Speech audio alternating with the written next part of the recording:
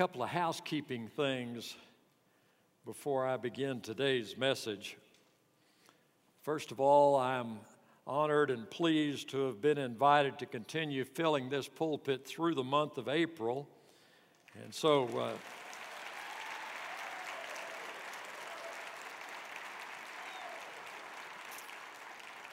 well, thank you. That was nice. And with that in mind, right now I'm planning to spend the 5 Sundays of the month of March with a series of messages I call This I Believe.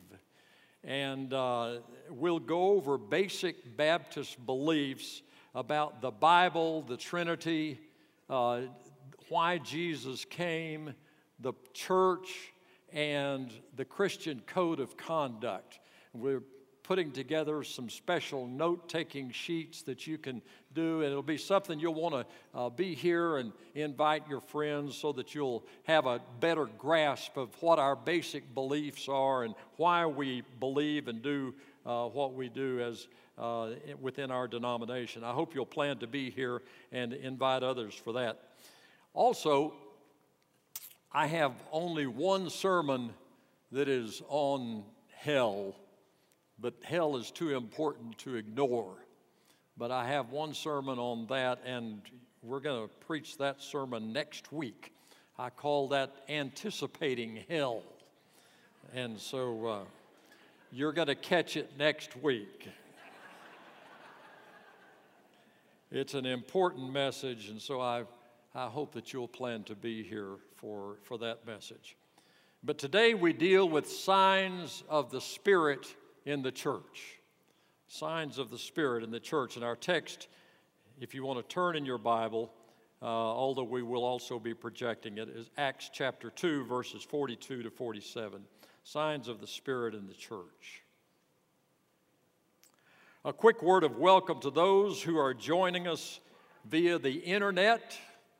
We thank you for worshiping with us today at Hoffmantown Church. Back in the 80s, I was on the staff of a church in Odessa, Texas. I was also doing Marine Corps Reserve duty, and the Marine Corps sent me to Norfolk, Virginia for a 2-week school. And so while I was there, I got into that second week, and about Wednesday night of the second week, I decided I needed some Christian fellowship. And so I looked up in the Yellow Pages, which we did in those days, and found a large Baptist church in Norfolk, Virginia. And so I gave them a call, and I said, "Do you all have a fellowship supper on Wednesday nights?" And the lady said, "Yes, we do." And I said, "What time does it start? I would like to come to it." And she said, "Well, you'd be welcome." And so I went to that church that night. As I pulled into the driveway or the parking lot of the big Baptist church in Norfolk, Virginia that night, a family pulled in right next to me in their station wagon. And the family got out of the station wagon at the same time I got out of my car. And I saw the man there, and we looked at each other, and I nodded and smiled, and he quickly looked away. And got his family ready, and I followed him into the church, and he got in line to get food, and I got in line right behind him, and he looked at me again, and I smiled and nodded, and he quickly looked away.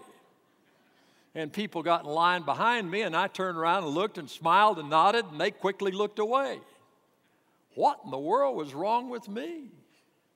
I didn't know. We went through the line to get food. Nobody spoke to me. One young lady that was serving food said, "Hi." I got that one. We went into the room where we were to eat. I sat down at a table by myself. Nobody sat at the table with me. Finally, one other fella who was visiting sat at the table with me, and we talked a little bit. When we got through eating, I went upstairs into the auditorium for the prayer time and the Bible study time, and nobody sat on the pew with me. I was by myself. And when the whole service was over, I left, and I smiled and nodded at others, and they quickly looked away.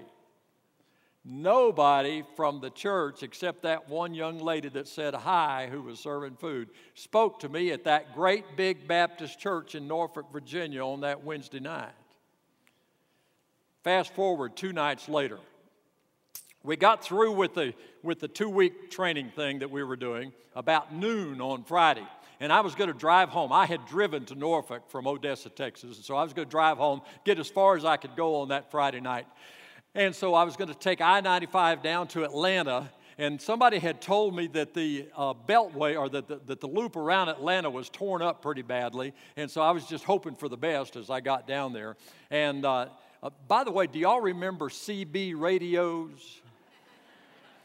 I had a CB radio in my car so that I could tell if I was going to be allowed to drive too fast or not. And confession is good for the soul, isn't it? And so as I was driving toward Atlanta, I was concerned about when I should get off the freeway and try to take surface roads to get around all the horrible construction that was going on. And I heard 3 truckers. One of them's name was Wooden Axle, another one's name was Peacemaker, and I don't remember what the third one's name was, but they were all talking back and forth with each other, and they were on their way to Birmingham, Alabama. And so I knew they were going the direction I was going. They were going to hit I-10 and go west. And so I was listening to them, and eventually I said, I broke into them, and I said, Wooden Axle, this is whatever my name was, and that's none of y'all's business. And I said, Wooden Axle, this is me. And I said, can y'all tell me how to get through Atlanta with all the construction that I understand is going on down there? And he said, why, we sure can. We'd be glad to help you out. And he said, who are you? What do you look like? And I said, well, I'm driving a yellow Mercury. And then Peacemaker said, I think I see you. Are you, da-da-da-da. And we worked it out, and they figured out which one I was, and I figured out who they were. And so we created a convoy. There was an 18-wheeler, an 18-wheeler, Joe Long, and an 18-wheeler. And we drove down I-95. I followed them, went right among them, all the way around to I-10, and we went to Birmingham, and we had the greatest conversation, had the most fun. These guys obviously did not go to their local Baptist church, or at least they didn't talk like it. But we had the greatest time with each other, and I identified myself as on the ministerial staff, and they treated me kindly, and I told them, listen, and when we got to Birmingham and they got off, I said, you guys, y'all get involved in your local church now. Know that Jesus loves you and I love you and I'll be praying for you, and all that stuff like that. And they said, okay, preacher, you take care of yourself now. Now, my question to you is, which group of people would you rather hang out with? That bunch of Baptists or that bunch of truckers? What's wrong with this picture? Is that how Christ intends His church to behave? How does a church become the kind of church God intends that people will want to be a part of? Let's look at the scripture to find out. Acts 2:42 to 47. The church has just been created by a powerful act of the Holy Spirit. The Holy Spirit demonstrated Himself, and then Peter preached a fabulous sermon, a Holy Spirit-inspired message, and thousands of people got saved.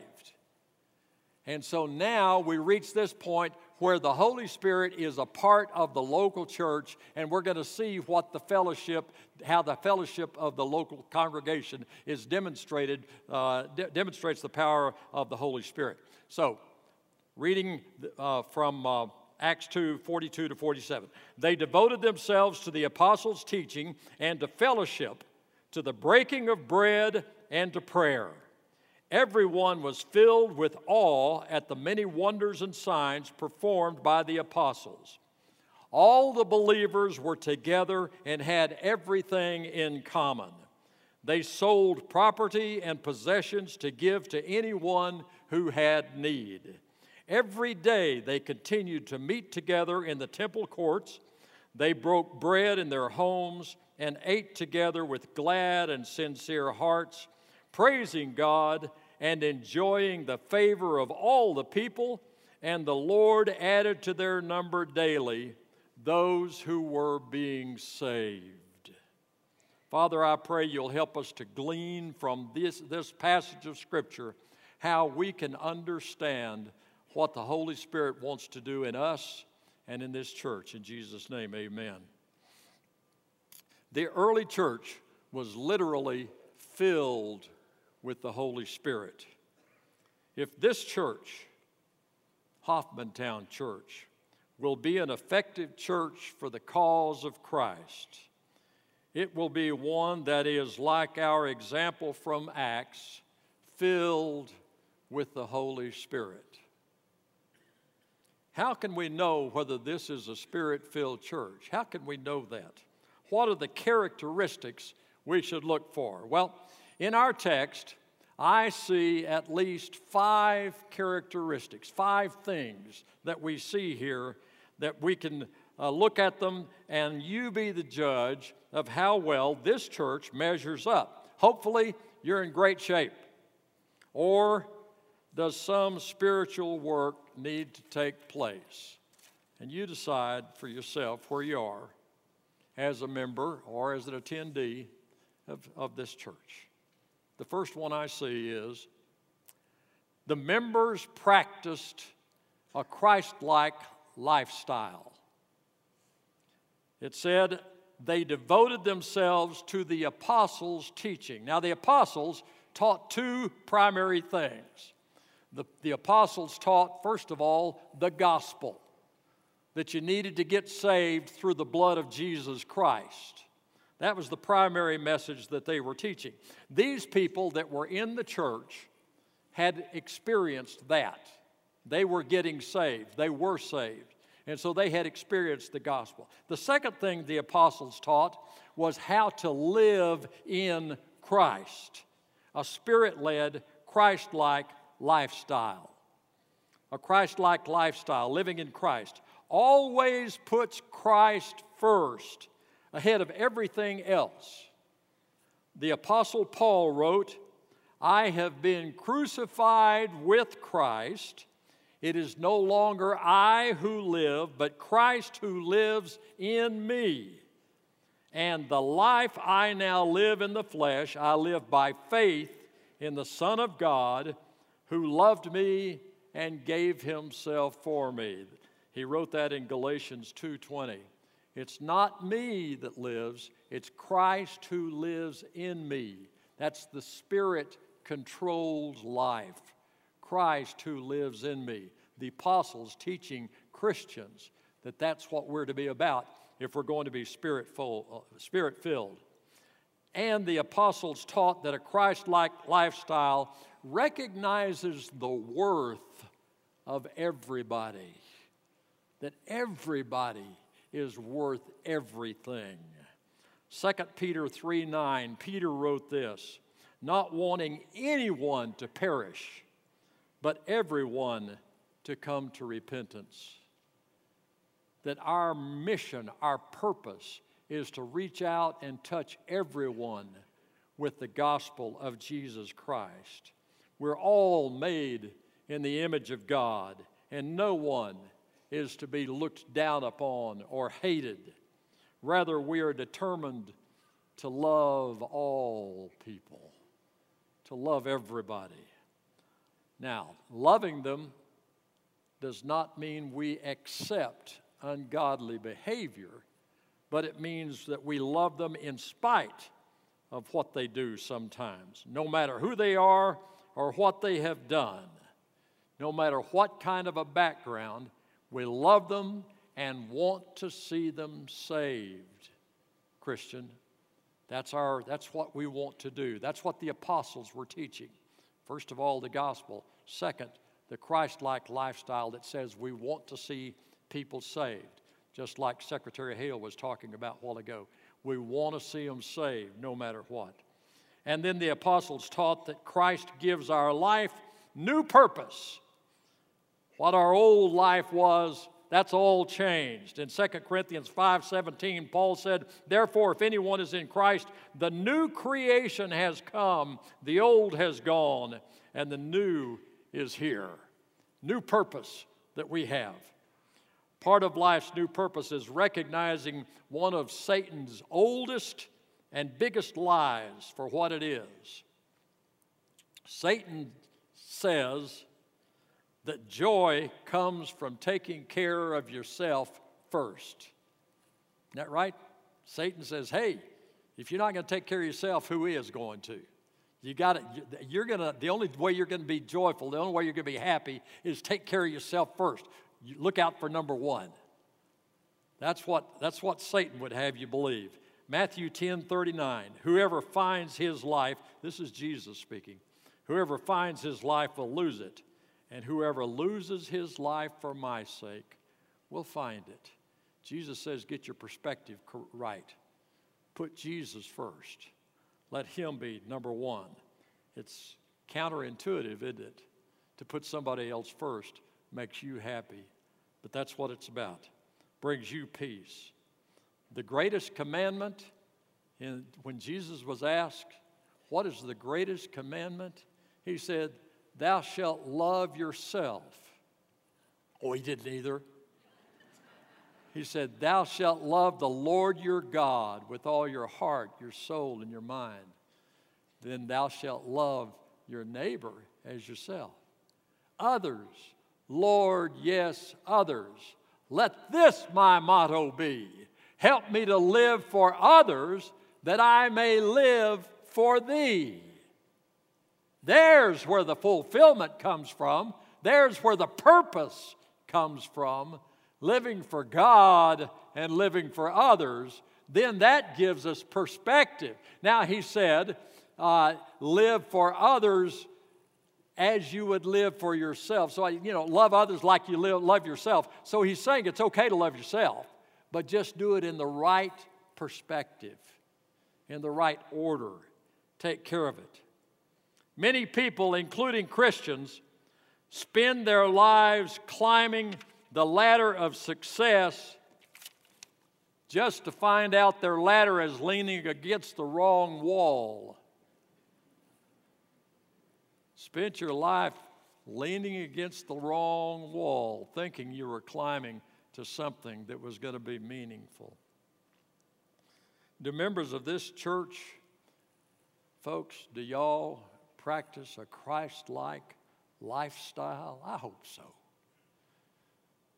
Do you have your priorities in order? Is Christ number one? Are others number two, close by? I had gotten back from Vietnam and gotten out of the service and went back to college in Portales. And a Navy recruiter had set up a table in the Student Union building. And so since I had just gotten out of the military, well, I kind of felt a kinship with this military guy, and so I went over and struck up a conversation with him.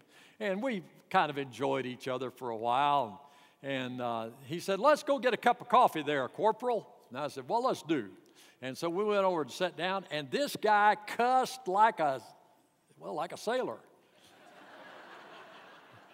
And just every third word out of his mouth was we have sailors in here, and I know y'all are better than that. And every third word out of his mouth was just blue. That's the kind of language the guy used. Well, about 3 or 4 weeks later, I was leading music in a revival in First Baptist Church in Melrose.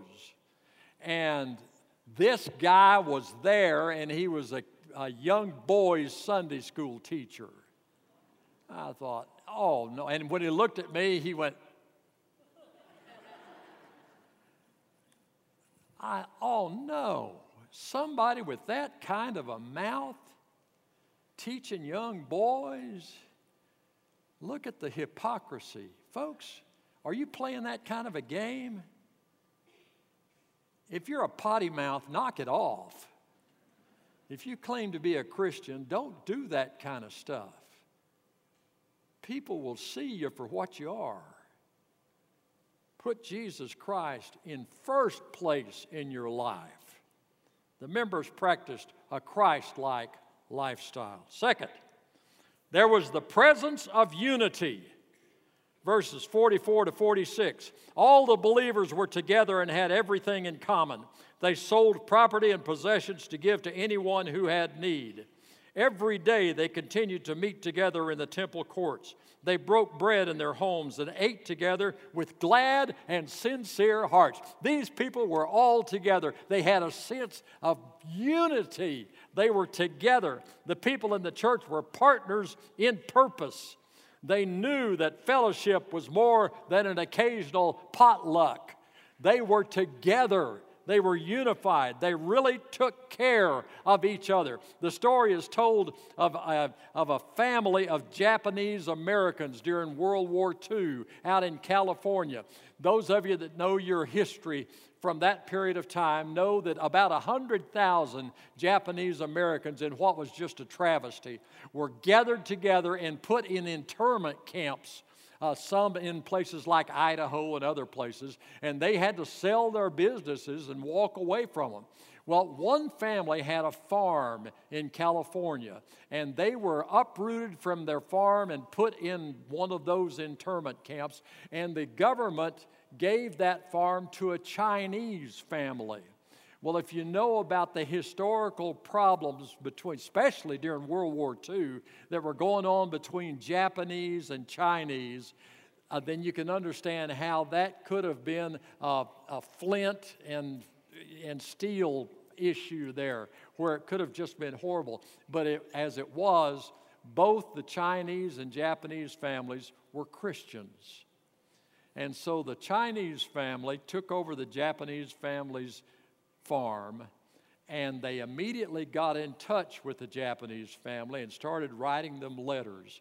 And they told them about the farm, what they were doing. They got letters back from the Japanese family saying, have you tried this? Have you done that? And thanking them for the way they were running the farm. And so they kept up this friendship throughout the 4 years of World War II. When the war was over, the Japanese family came back to their farm and found it in as good a shape as it had been when they left. And the friendship that was formed between the Chinese Americans and the Japanese Americans stayed a friendship for the rest of their lives. Because why? Because they were Christians. And being Christians, Christ brought unity among them through the power of the Holy Spirit. You see, the church is a local body, but the church is also Christians everywhere. And so through the power of the Holy Spirit, unity brought what could have been a very difficult situation to a wonderful experience of people being together, unified through that wonderful power. So, the presence of unity. Third, the people had an attitude of reverence. Reverence to God. Verse 43 says, everyone was filled with awe. Now, that doesn't mean, awe, like, oh, I feel so bad. No, it's awe. Oh, God, awesome. God, you are so wonderful. God, you are so great. A spirit of deep reverence toward God.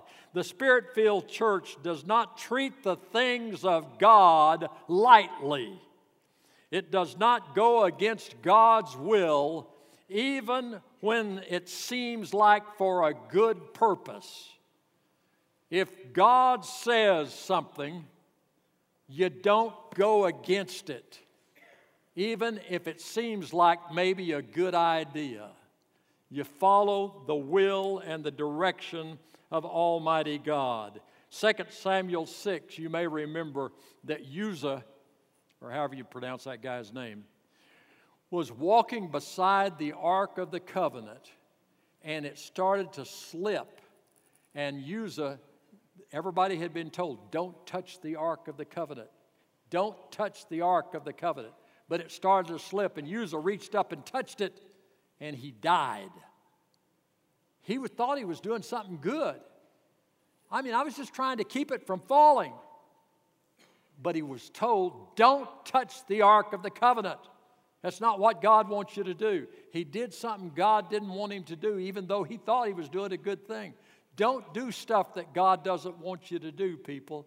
Be in awe before God. Whatever God commands you to do, whatever direction you get from God, do it. Do it God's way. Do we seek God's instruction? Do we listen for His communication? Do we revere it and follow it above all else? I've referred before to the Experiencing God study that Henry Blackaby did. He talks about 4 different ways God speaks to us, and I'll remind you of that from time to time because I like it. 4 ways God speaks to us. One is in His Word, and to me this is the number one way. Another way that He speaks to us is in prayer, when we talk to Him and we listen to Him as God speaks to us. And prayer is so very important. Martin Luther King said, "To be a Christian without prayer is no more possible than to be alive without breathing."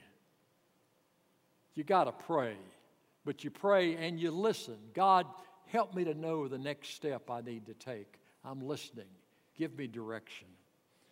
Prayer, godly counsel, the counsel of godly people, and then circumstances of life. God, I'm not sure what I'm supposed to do here. If you want me to take that step, open that door. If you open that door, then I'm going to assume you want me to take that step. Sometimes it's that simple. So you put all 4 of those together. You don't just go by one. You put them all together and say, all right, God, I'm listening for you. And so an attitude of reverence as we listen to the way God communicates to us, and then we move in that direction. And we ask for God to give us wisdom. Oh, God, help me to know. Help me not to make a mistake. God, I'm listening. Help me to pay attention to you and to put you first, others second, myself third. And then, 4th, so far we've talked about the members' practiced a Christ-like lifestyle. 2nd, there was a presence of unity. And then there was an attitude of reverence. And now there's the presence of great joy. Verse 47, praising God and enjoying the favor of all people. They had a kind of holy joy at church and around other people. These early Christians were happy in the Lord, and others liked them for it. As opposed to that bunch of yahoos at that great old big church in Norfolk. They weren't much fun to be around. But these people in the church that was filled with the Holy Spirit, they were just fun to be around. They liked each other and other people liked them. They were just good people that God loved, and they loved God and they loved each other. Is this church one whose members revere God above everything else? And 5, finally, and of the greatest importance, true evangelism occurs in a church that is filled with the Holy Spirit. Look at the second part of verse 47. And the Lord added to their number daily those who were being saved. This is saying, when all of the other evidences of the Holy Spirit are present, when Christ-like lifestyle among its members, when the presence of the unity is in the body, when an attitude of reverence toward God is there, and when great joy is a part of the body, when all four of those things are present, people get saved. People come to know Jesus Christ because you just can't stand up against the Holy Spirit when all of those things are happening. Ephesians 5:18 says, be filled with the Holy Spirit. It's a Christian imperative. We don't have any choice. It's something we must do if we're going to be a Christian, is to be filled with the Holy Spirit. It's not optional. The early church provided an atmosphere of love and warmth. They studied, believed, taught, and lived the gospel of Jesus Christ. No wonder historians of the era said of the Christians, oh, how they loved each other. They loved each other. Do y'all love each other? Oh, I just, y'all treat me so nice. I feel y'all's love so often. Do you love each other? I think so. Love each other. Are people being saved in this church? I don't know exactly what the protocol is that we do, but I haven't seen the baptismal waters disturbed during the few months that I've been here. That's something that I'm anxious to learn some more about. Are people being saved at the church because of how the members love each other and love those outside these walls? If so, then keep on keeping on. If not, let's pray for a spiritual revival. Let's pray that the Holy Spirit will be very, very evident. This church has a fine facility, but the building is not the church. The people are the church. Since y'all paid your taxes, the Marine Corps was able to send me to a number of interesting places.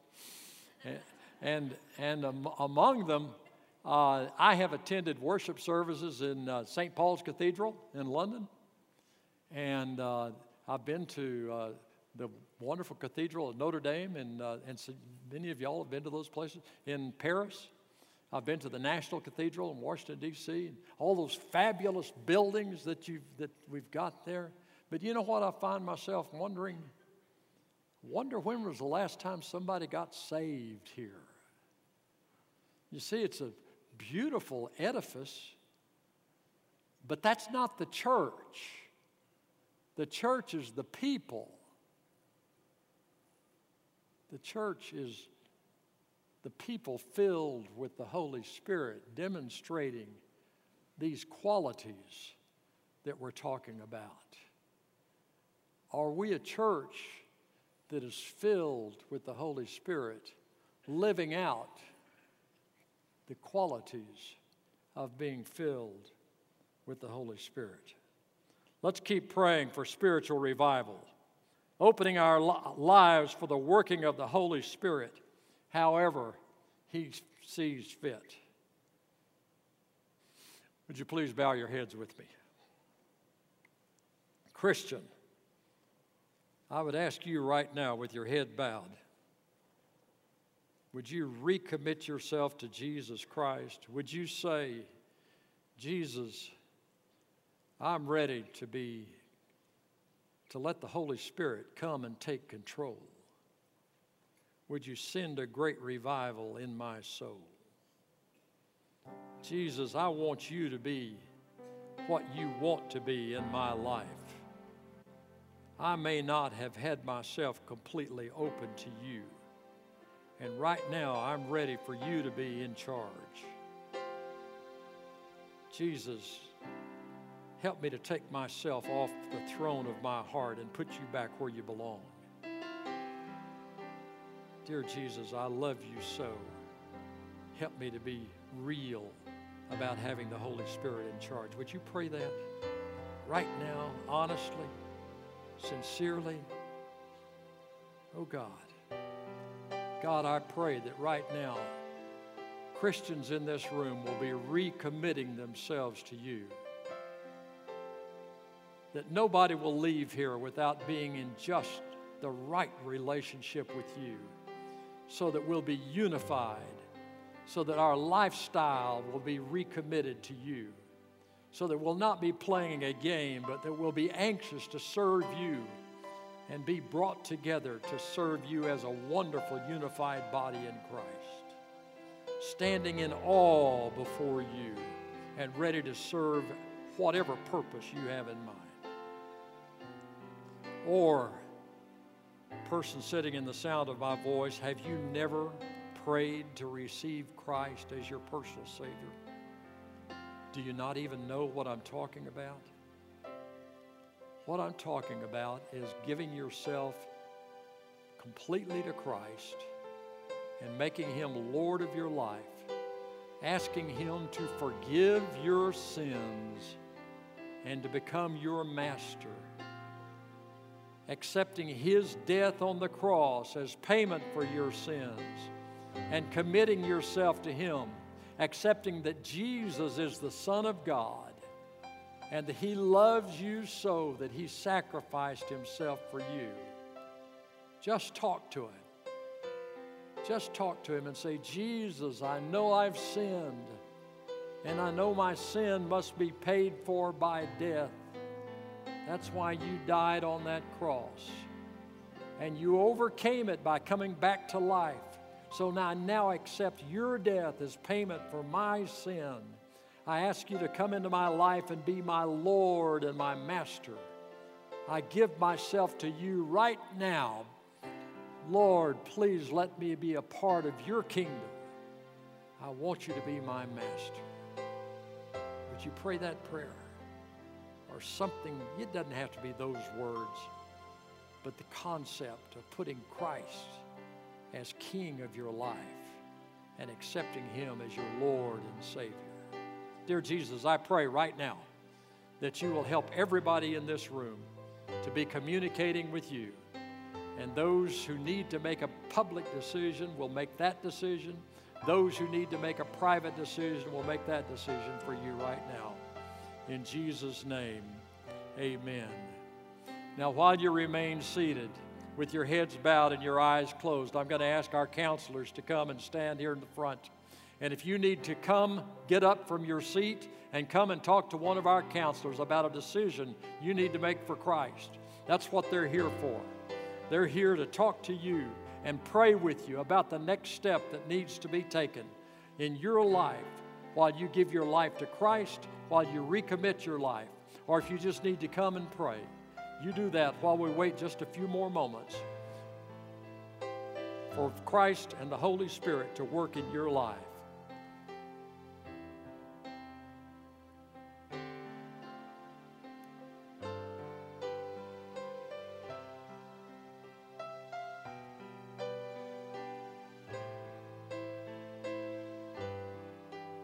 Our counselors are waiting.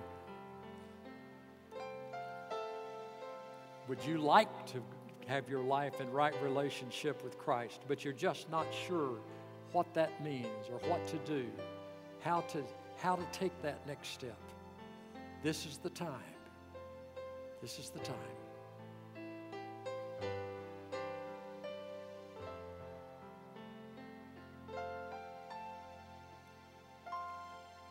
All right. If I could have your attention for just a moment, please.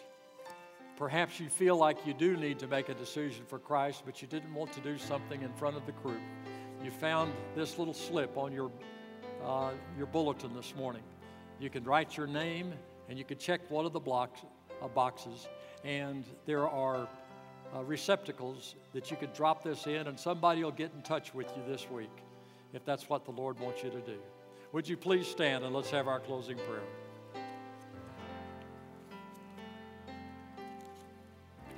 Father, you're such a great God. It's been a good morning this morning. We thank you for your love. We thank you for your kindness. We thank you that we know we can trust you with our very lives. Go with us from this place now, I pray. In Jesus' precious name, amen.